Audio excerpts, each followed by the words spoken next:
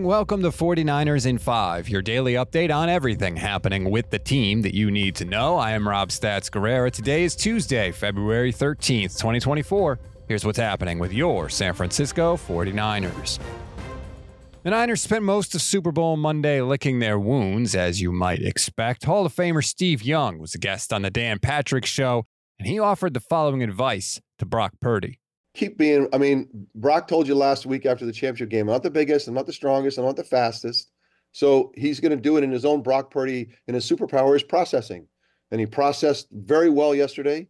He's going to continue to, he's going to be what he is and who he is all on display. And it's like you said, he's favored for the MVP, one of the favorites for the MVP next year. It's all that kind of stuff. And so I would tell Brock, though, in today's game, make sure that you can go get those 60, 80, 100 yards and just maybe adjust your game so you make sure that you can go get those. Steve Young has been a big proponent of how today's quarterbacks must use their legs in addition to their arm in order to get things done. We saw it with Patrick Mahomes in the Super Bowl. We saw it a little with Brock Purdy, but maybe Steve's right. Maybe that next step that he has to take during this offseason is studying the film, learning when he needs to take off, how he can gain yards with his legs, and really threaten the defense in multiple ways. And he should be able to do that now that his elbow hasn't exploded and he doesn't have to spend an entire offseason in rehab. So, that's something.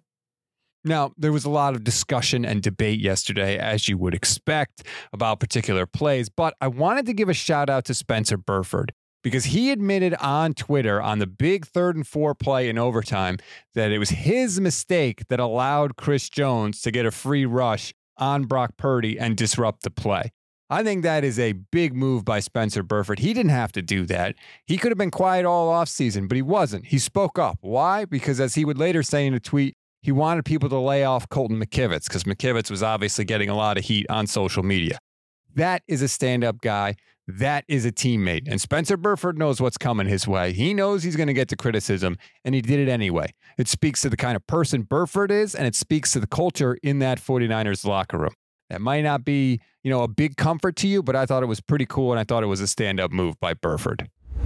We always give you one thing to read, one thing to watch, and one thing you might have missed. One thing to read on this Tuesday. Once again, goldstandardniners.com. I had a lot of problems with how Kyle Shanahan handled that game, and I wrote about each and every one of them. And what's more concerning is the quotes Kyle had about his decisions after the game. If you want to find out why, just click the link in the description of this episode.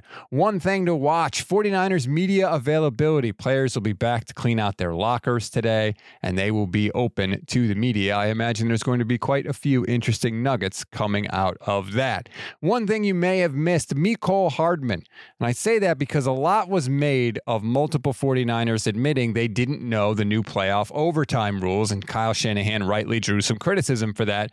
I'd like to point out, Mecole Hardman, who caught the game-winning catch, didn't know that he had won the game for the Chiefs until Patrick Mahomes told him so in the end zone. Now, that doesn't excuse Kyle Shanahan for his players not knowing, but let's not act like everyone on the Chiefs was also totally up to speed.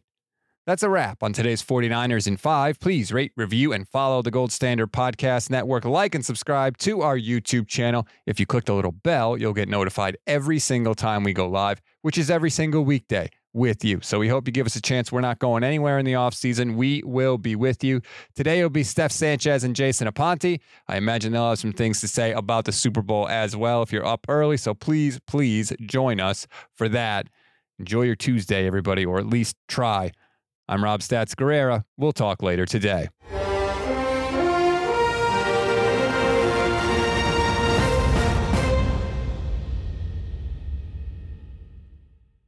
This has been a Gold Standard Podcast Network production, part of the Fans First Sports Network.